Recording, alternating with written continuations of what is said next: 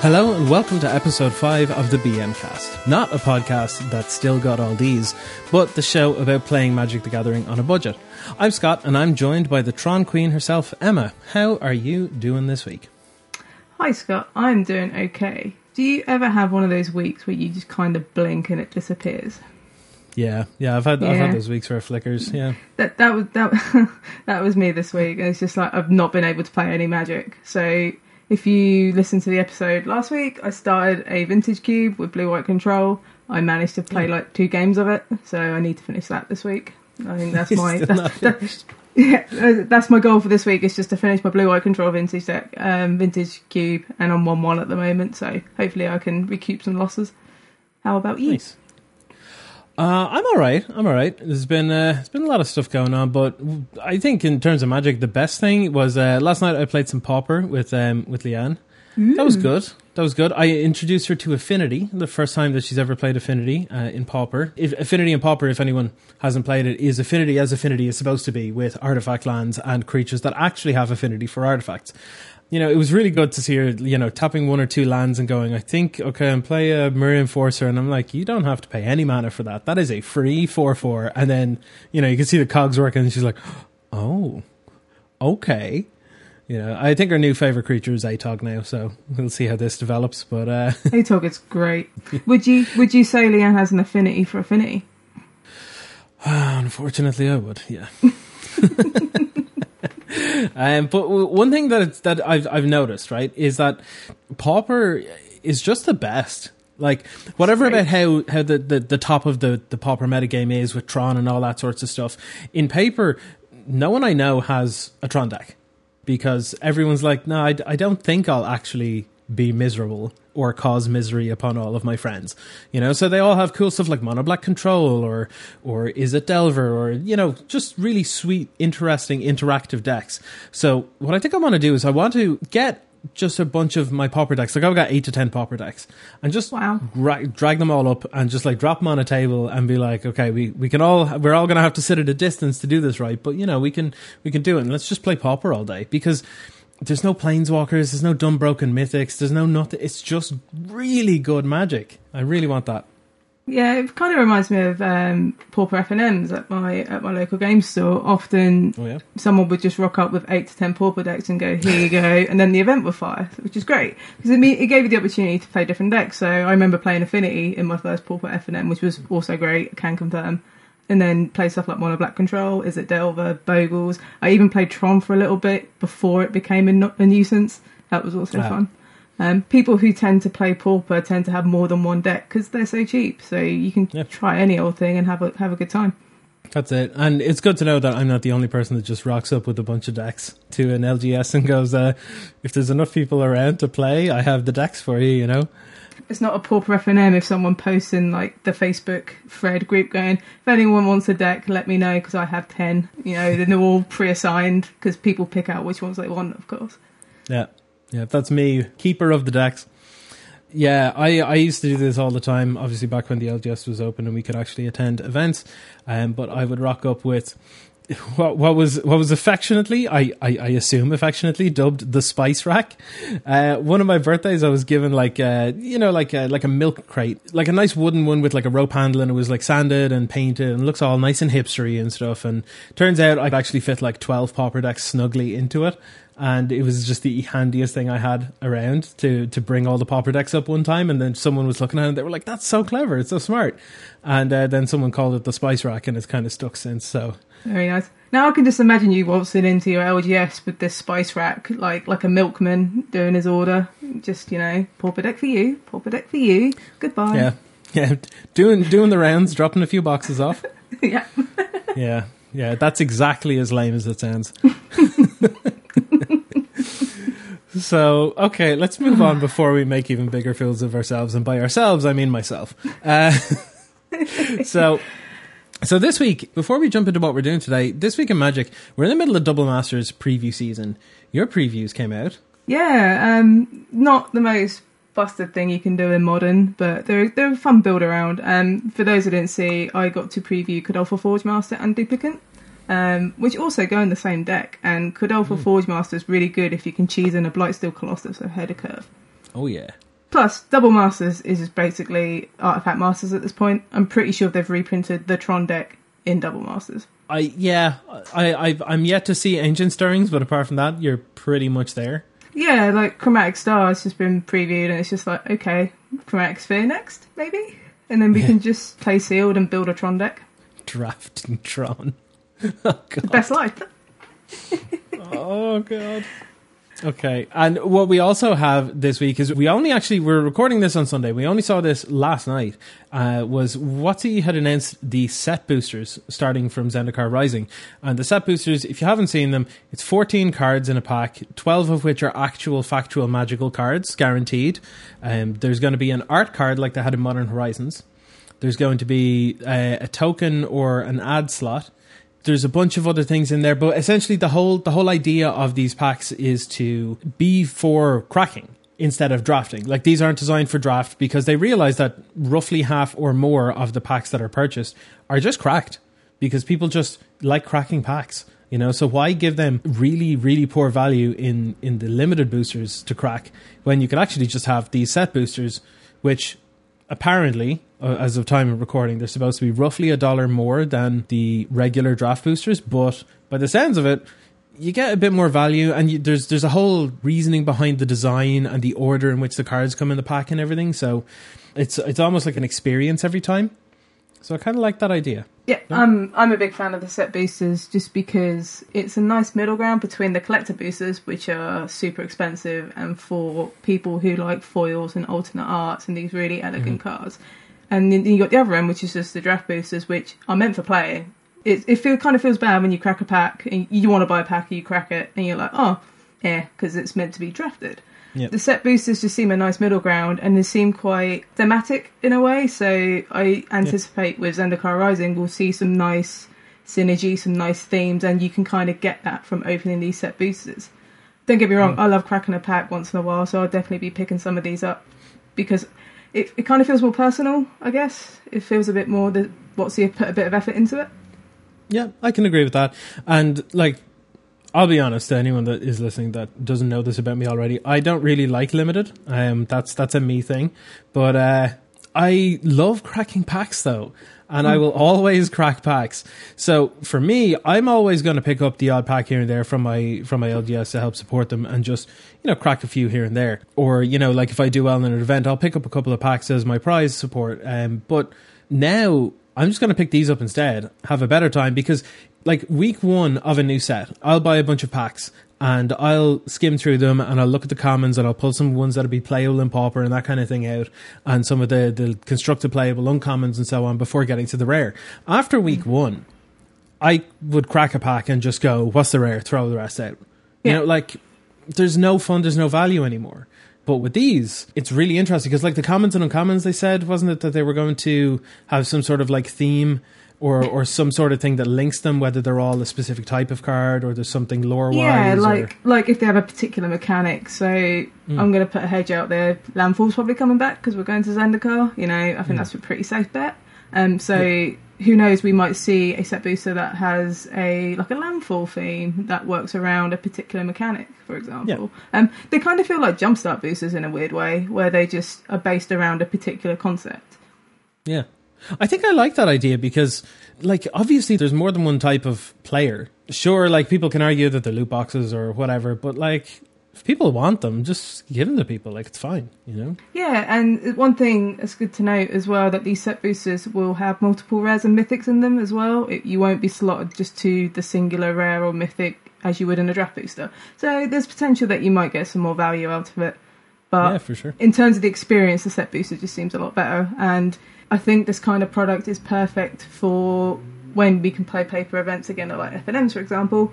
They're really good prize boosters because they're meant for cracking. And I don't know anyone who doesn't keep boosters sealed after a FNM.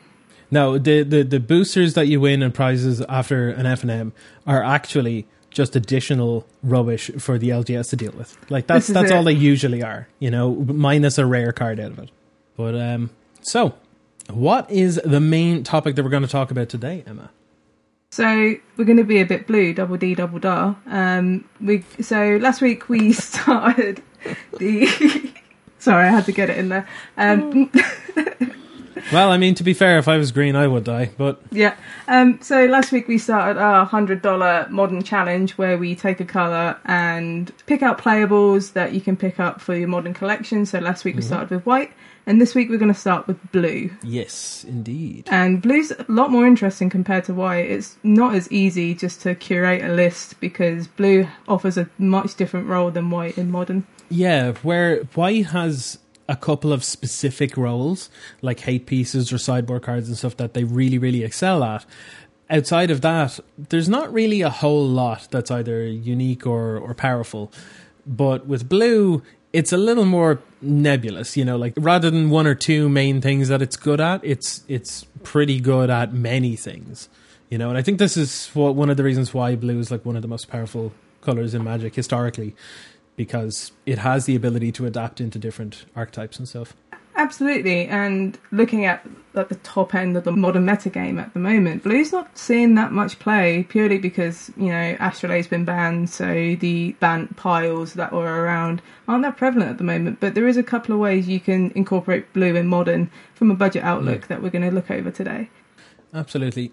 Now, why would we play blue? Specifically, the reasons for playing blue, well, it has a tendency to be quite efficient, you know, like particularly recently you've seen stuff like Mystical Dispute or, you know, traditionally stuff like Dispel or Spell Pierce, while situational are very, very efficient. Really good as a support colour as well, similar to white, but in a different way, I suppose. Yeah, it's really odd because when I think about blue, especially at the moment, I tend to think of like spelled end strategy, so Prowess is the best example of that. And Prowess is predominantly a red strategy, but it can splash blue for the spells that you've mentioned. It's like a counter burn kind of deck. Yeah, and there's nothing wrong with splashing blue in a red deck to get the perfect guild combo. There's nothing wrong with that at all. You know, is it for life? But anyway. I was going to say, are you an Izzet mage by any chance? You know damn well that I am. Blue is also very much a combo colour. And this really sort of rings true in a few of the cards in particular. Like, for example, traditionally for years, like a win con for a lot of blue-based combo decks has been like Laboratory Maniac. And now we have Thassa's Oracle and Jace Wielder of Mysteries, and there's loads of like alternate win cons and stuff like that other colours just do not have. Another good example is like Blue-Black Mill in Modern. You know, that's mostly a blue strategy. Also, fun fact, did you know in Japan they call Blue-Black Mill Blue-Black Library Destruction? And that just sounds far more elegant than Mill. Yeah, Deck Ponza. Deck Ponza, there we go, we've christened the new name. Demir Deck Ponza, I love it. So, yeah, blue has a good way of winning the game, just not in ways that you often realise, such as, like last week we talked about white cards, and the best way to win with white cards is tend to go aggressive and go face. Blue has a lot more unconventional way of doing it, and it's quite interesting. Yeah, for sure. So what we've got here is we have a couple of the main strengths of blue, and we've sort of broken it down into a couple of different things. We touched on a couple already, but we're just going to go a little bit further into them now. And then, as we did last week, we're going to go into our top 5.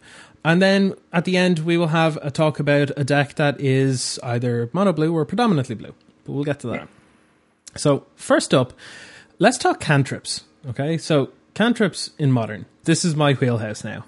We're in Scott territory here. This is welcome to Flavor Country.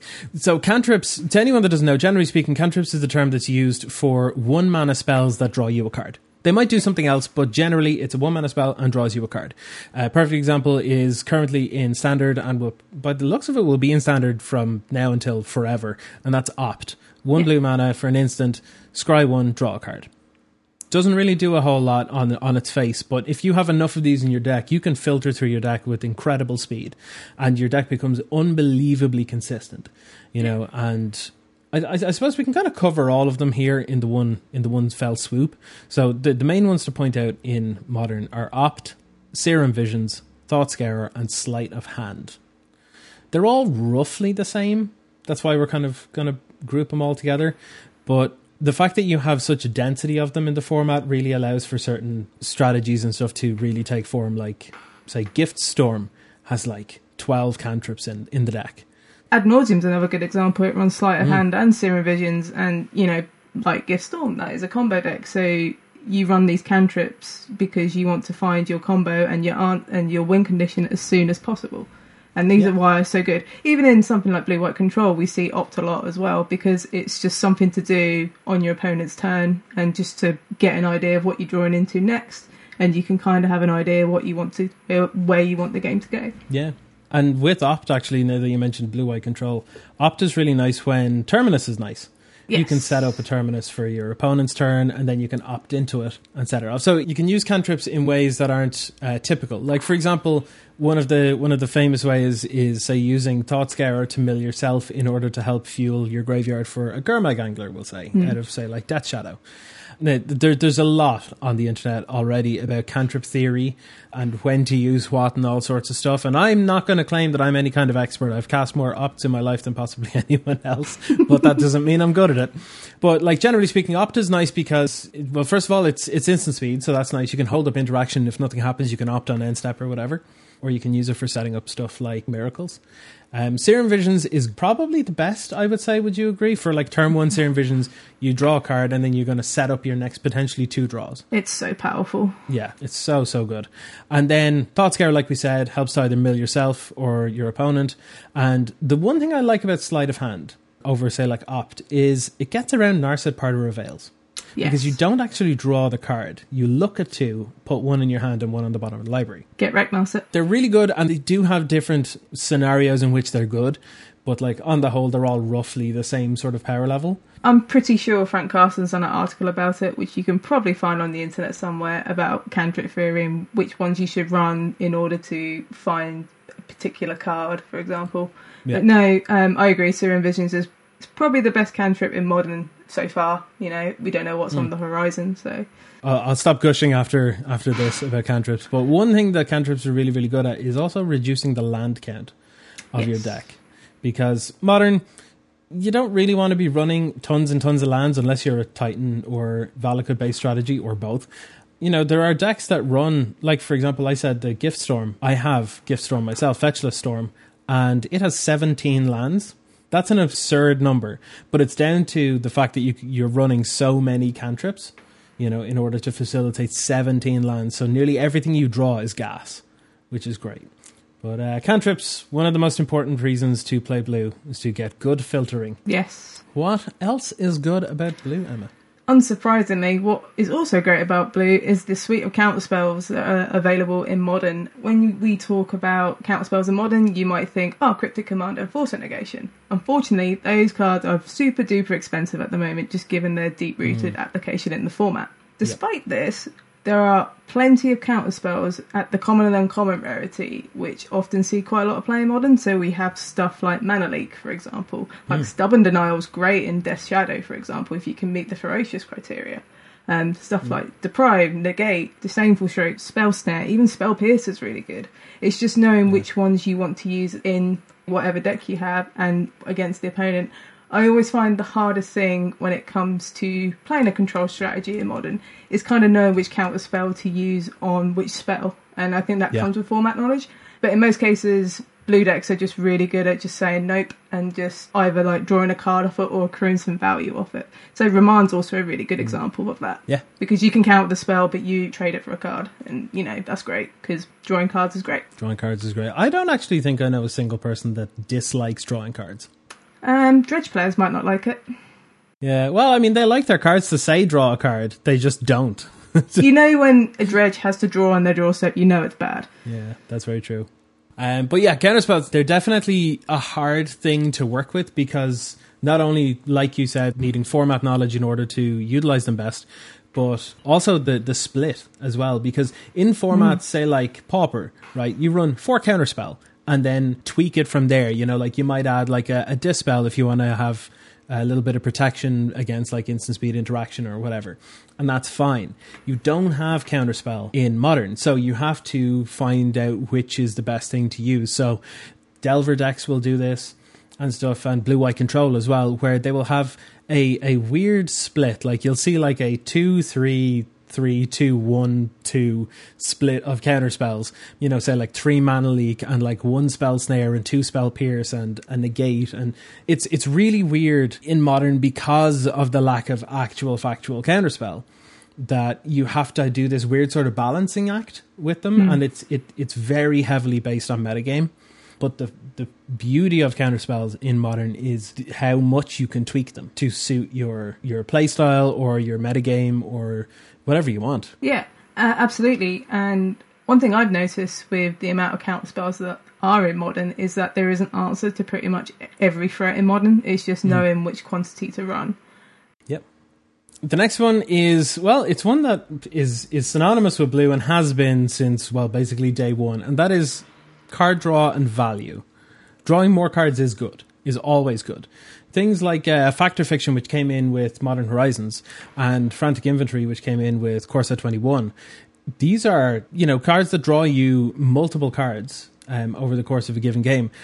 They're just really good, like really, really good. And it's really nice to play. They work very well with counterspells because, the traditional thing, you hold up a counterspell. If your opponent doesn't act or doesn't play anything of note, then you can just go end turn Fact or Fiction or, Hieroglyphic Illumination or whatever it is you're playing. And it just feels good, And generally speaking, if you're playing Blue in your deck, there's a good chance you're going to be able to mulligan reasonably well because you're going to be able to recoup some of the loss by drawing more because there are so many cards that give you incidental value in Blue or literally just give you straight up card advantage. So yeah, Blue's great for that. And they also tie in really well with the whole cantrip as well. Yes, you can play a counter spell that draws you a card, but you can also set that up with the cantrip you played on turn one. Yeah, it's a really powerful thing, and it's something Blue's just fantastically well known for. There's not a whole lot to talk about on that. It's just card draw is great. Yeah, it's just, you could say it's one of the biggest draws to play Blue. Haha. Oh, God. But next, another good thing about playing Blue is the fact that it's very tempo orientated. So if we take a strategy like Delver of Secrets, more often than not, it is like a counter burn deck. Even counter spells are really good tempo play because it stops the opponent from doing something, allowing you to do your thing. Say you'd like to protect your Delver, or just to stop like a board wipe, or just stop someone looking at your hand. There's a lot of really good tempo spells in Blue, so as I mentioned earlier, Remand is a fantastic one. And then there's newer stuff, such as Brazen Borrower, which I know you're a big fan of, Scott. As soon as I saw this card, I was like, look, I know this is going to cost me some money, but I need to play set right now. And stuff like Echoing Truth is also really good. And what we are now seeing in Modern, thanks to the Stoneforge Mystic unban, is that Modern is very permanent focused. So we're seeing a lot of board states and battlefield matters metagame. Yep. So stuff like Brazen Borrower and Echoing Truth are absolutely fantastic because it just clears the board, allowing you to push through damage with your Delver of Secrets or your flipped Thing in the Ice, for example. And even then, Thing in the Ice is a great tempo play as well because it just bounces everything when it's flipped. Yeah, so Blue's really good for tempo and really good at just outgrinding the game. Absolutely, yeah. The great thing about pretty much all of the cards that you've mentioned, I know this is kind of memed a bit, but they're basically all time walks, Like your opponent plays like a 4-mana threat or something, and then you go end of turn, Petty Theft that back to your hand, untap, go, and like at that point you can then remand it and it goes back to their hand and you've replaced it. They're no further ahead, but you can maybe slip a Brazen Borrower in through or start getting some attacks in, and like being able to push your opponent off the game plan while still executing yours. That is something that Blue does far, far, far better than any other colour. Agreed. Another great thing about tempo with stuff like Echoing Truth or even Vapor Snag's a great example. You can use them on your own threats. So you can Vapor Snag the Brazen Borrower back to your hand so you can Petty Theft and do it all over again. Yeah. Now, obviously they're not like ideal plays, but the fact that you have the option to do those things is really nice. That kind of modality and like different lines of play that you can take that are not necessarily typical uses of the cards and stuff fits in with another point that's really, really good about Blue, and that is the modality. Blue is one of the most modal colours, if not the most modal colour in all of Magic. It has the ability to change and adapt based on the situation. There are a number of cards that are very, very obvious in how they do that. Like, for example, a personal favourite of, well, both of ours, really, is Archmage's Charm. The blue instant that is, I'm going to read it off from memory, and I'm probably going to get it wrong. Counter target spell, draw 2 cards, or gain control of target non-land permanent with CMC 1 or less? Correct. Yes. Yeah, there we go. Yeah, so that is a perfect example of modality at its finest. It is not very good value on any of those modes, but the fact is you have the choice of all three at any given time. That's what makes it so good, and that's why if you're playing any sort of blue-based deck and you can fit these in, just do it. It's great, like Cryptic Command's another great example where in like 90% of the time you're going to be counter draw. Or counterbounce a Mystic Sanctuary. Or counterbounce a Mystic Sanctuary. One that people forget is that it can tap all creatures as well, and everyone just seems to think that Cryptic Commander just has 2 modes, and it's like, oh, there's some hidden modes on there that you've completely forgot. hidden modes that are just written on the card. Yeah. There's a lot of decision trees when it comes to playing blue decks, and that might feel a little bit intimidating and a bit uncomfortable. However, it's those sort of skills, those sort of decision-making skills that will make you a better player. And then you know what modes to attack particular decks and stuff. So through experience, they're pretty good to play. For sure. Yeah, a perfect example of modality as well is, I know we've brought it up a few times, but it is probably one of my favourite cards of all time, and that is Remand. Like Remand, like we said earlier, it can put your opponent off a turn while replacing itself, but another deck that we've mentioned a couple times already, Gift Storm, use it to hugely increase the storm count. So if you've never seen this before, say like if your storm count is like 10 and your opponent is on 20 life. So you cast Grapeshot, hold priority, the storm trigger will happen, and all of the copies of Grapeshot will go onto the stack, and then you can remand your own Grapeshot back to your hand. The storm copies will still resolve. You'll do whatever, 10 to your opponent's face, and then you can Grapeshot again. And having that option while also providing a way to maybe protect your mana reducer like Brawl or Goblin Electromancer for a turn, that is the modality in cards like Remand that make them so unbelievably powerful.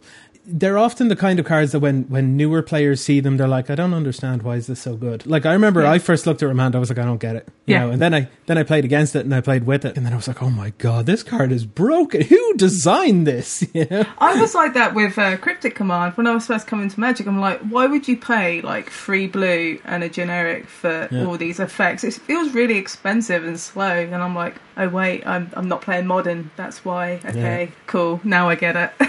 Yeah. As you alluded to earlier, another thing that Blue's really good at is the spell matters prowess aspect of the colour. So you have stuff like Boral Chief of Compliance, which is absolutely fantastic in Giftstorm because it reduces the cost of your spells, extending that Goblin Electromancer, which is half a blue card. Honorary blue member. Yeah. Honorary blue mage. But yeah, you have prowess as quite a prominent feature of blue-red decks, as you would know, Scott. So you have stuff like Ding in the Ice, Delver of Secrets, which we mentioned earlier, not quite prowess, but it benefits from having instants and sorceries. And you can easily make this blisteringly quick, like, explosive prowess deck with stuff like Monastery Swiftspear, even like Soulscar Mage is really good. Even Sprite Dragon if you're feeling spicy. Yeah. And you could just chain off all these spells and kill people in like 2 or 3 turns. Even Kiln Fiend is probably an honorary member of the Prowess Club as well. Yeah. Yeah, well, that's kind of like super prowess, really, isn't it? That's super duper prowess, but you play it alongside blue in most cases. But yeah, you can just run all these cheap counter spells that we mentioned earlier, couple it with some like lightning bolts and some other burn spells, and you've got a pretty good deck. For sure.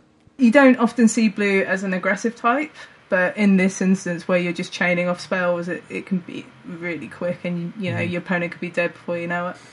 That's it. This is one of my favourite parts of blue, personally, because while I do like my two things that I love most in Magic are combo decks and tempo decks, and generally speaking, prowess kind of decks sort of fit somewhere in between, because you do want to sort of play some stuff that'll interact with your opponent and put them off their game plan just long enough for you to quote unquote combo off with a bunch of spells on one turn and like hit your opponent for like 15 in the face.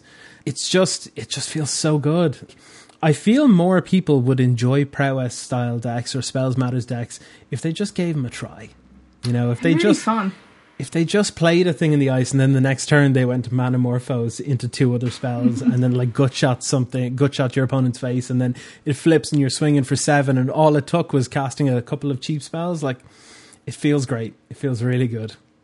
Do you miss Is It Phoenix, Scott? Oh, desperately. Desperately. So Yeah, they're kind of the main things about blue and what make them so good. So we have got a top 5. We've got a top 5. It's going to be a little bit different to the top 5 that we had for white because, well, to be honest, when it came to white, like I know it's real funny and it's a meme to just dunk on white for being crap, but we were spoiled for choice with blue, and there's so many different ways you can take this and so many different options available. But weirdly, in at number 5, we both sort of agreed on this, that number 5 is all of the cantrips. We can't pick one. We're just like, look, blue is just synonymous with cantrips and they're just all great, so play them. Yeah, absolutely. Like, they're all real cheap as well. Like the most expensive one is, I think, Serum Visions, and that's what, like $1.50 each or something? Yeah, the last printing of that was in Modern Masters 2017, which is a few years now, so who knows, we might see it in Double Masters, but stuff like Opt is going to be evergreen and standard, I think. I think it's similar to like Negate and Evolving Wars, where they're just going to be continually printed in standard, so their price will be really low. And even something like Sleight of Hand is seen a recent reprint, and that's like $1. And, you know, spending like $10 getting all these cantrips seems a really good investment, because you will probably play them at some point, just given what they do. But yes, the cantrips are really cheap, they're really good to have, and they will be relevant in Modern as long as blue is played, which will be a lot. So. Oh, yeah. Oh, and combo as well. Not to mention, like, Storm is really cheap. Ad Nauseum's a really good option as well, which uses Serum Visions and Sleight of Hand. So yeah, just having a set and just forgetting about them is a nice thing to do. Next on our list is not one we've really talked about, which is Narset Part of Veils. It's weird because it's a really good card, but we're not a big fan of what it enables, because Narset's one of those cards that you love to play yourself, but you hate going up against it because it just stops you drawing cards, which you kind of want to do if you play in blue, for example. The lack of drawing cards from your opponent can just really, you know, compound their game plan and allow you to go ahead. As we mentioned before, it's a little bit tempo, and for 3 mana it's just a good rate, and an uncommon it's dirt cheap. Yeah. I mean, and this is the thing, like when Narset first came out, it replaced Search for Azcanta in the blue-white control decks. Because it does search for Azcanta, but then sticks around and provides that sort of hate element on your opponent. So, and what Narset's like $1, just over, and for that effect, it's quite powerful. And then, similarly to number 5, we have all the counter spells for the most part, because, like, if you're playing blue, it's one of the main reasons to be playing that color in the first place. But there's no one particular one that we would pick. They're just all good. They're just all good in different situations, you know? Yeah, it feels like we're kind of cheating a bit, but because there's so many counter spells, I think it's better just to group them together. Again, a lot of these are common or uncommon, so they're really, really cheap to pick up. Yeah, and because a lot of them are so cheap, you can take these cheap cards and you can get nice versions of them. Like, the last time I was at a Magic Fest was Magic Fest Brussels back in like February, I think. It was just before everywhere shut down and was like, no, everybody stop going everywhere, wear a mask, stay indoors, wash your hands, so on. But when I was there, I was walking around for a while waiting in between rounds of, back when Pioneer was good and fun. I was playing Izzet Soul and it was great. I walked past a vendor and I noticed that they had full art textless altars of Mana Leak. And they're pretty. They're really nice. They look really, really good. And they were like €3 each. You know, like if you still want to sort of trick out some stuff and save some money at the same time, the counter spells is kind of the way to do it, I think. Yeah, the full arts are really nice. It's not quite as cheap compared to Mana Leak, but the full art negate's really nice. I know it's fairly expensive, but if you really want to bling out your counter spells but don't want them foil, and you kind of want your opponent to go, judge, what does this do, because there's no text on it, it's a good way to go. Yeah, absolutely.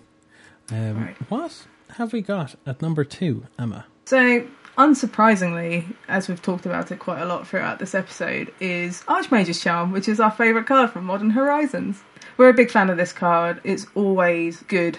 If there's nothing to counter, you can draw a card. Otherwise, you can counter a spell, or you can control a permanent that costs 1 mana or less. And in Modern, that is quite prevalent, because you have stuff like Amulet of Vigour, you have Champion of the Parish, you even have Death Shadow, so essentially you can take control of a Death Shadow and kill it, because you're probably on more life than your Death Shadow player. Yep. It's just a highly versatile card. The triple blue can be quite tricky to meet, because it's quite demanding. However, we just love the versatility of it, and it's a really good budget placeholder on Cryptic Command, I feel. Absolutely, yeah. There are 2 points that I want to make about Archmage's Charm, and then I'll finally shut up.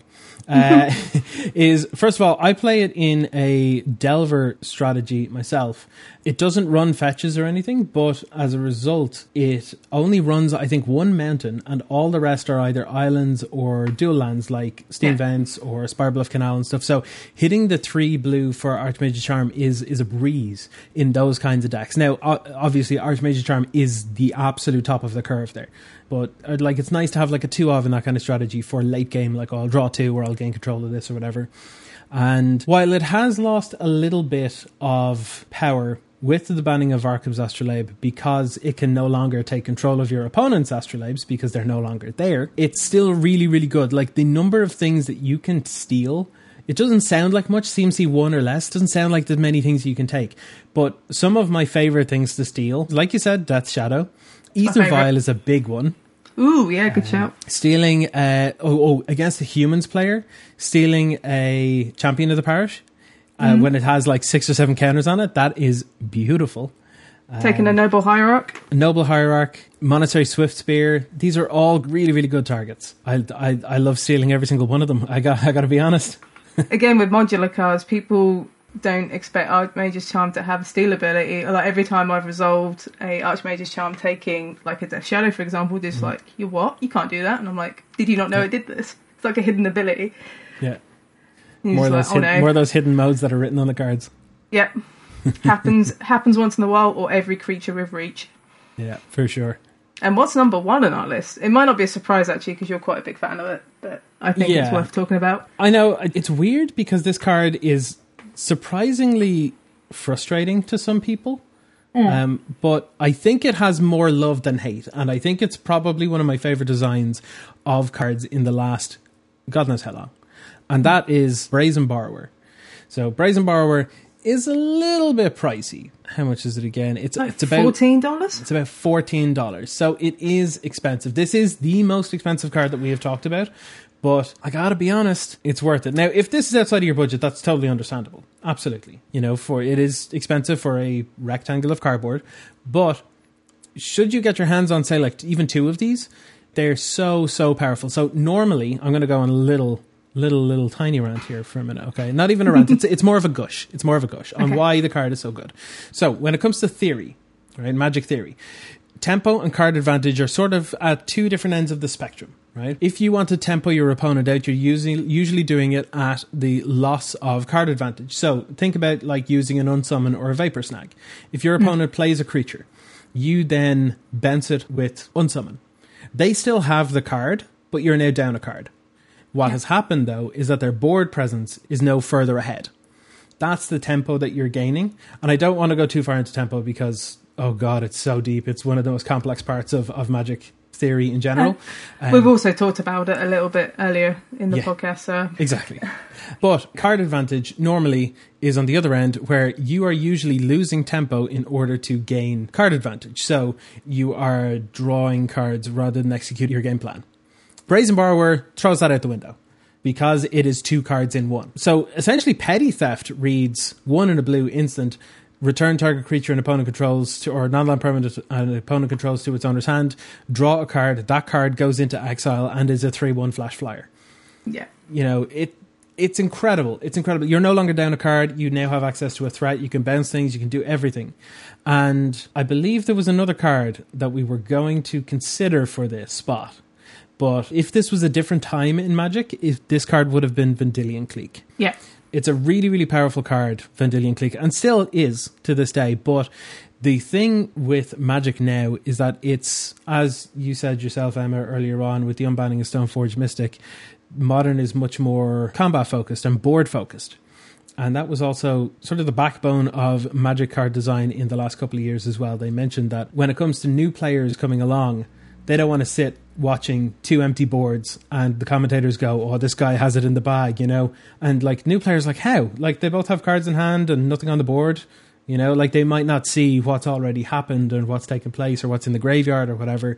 Whereas if it's more permanent focused, like more permanent based, you're able to see like, oh, well, well, this player has 40 things on board and this person has 3. So it's a much easier and clearer indication.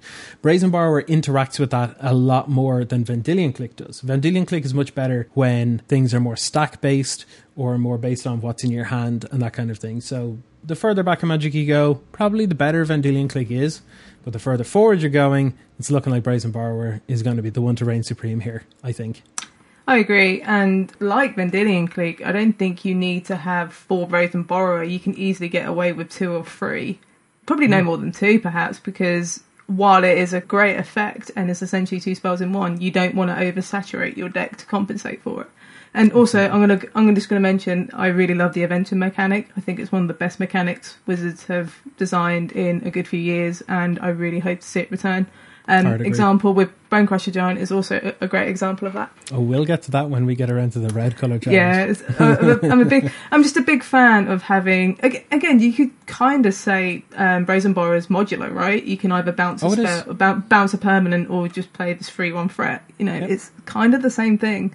But yeah, while Brazen Borrower is on the expensive side, you're going to need no more than 2. And also, I will mention. It is in one of the Challenger decks, I believe, which is about $20 at the moment. I think it's the Simic deck. I want to say Simic Flash deck, yeah. For like $20, $25, you can pick up the deck and you get a Brazen Borrower in the deck, and you also get a standard deck, so it might actually work out better for you that way.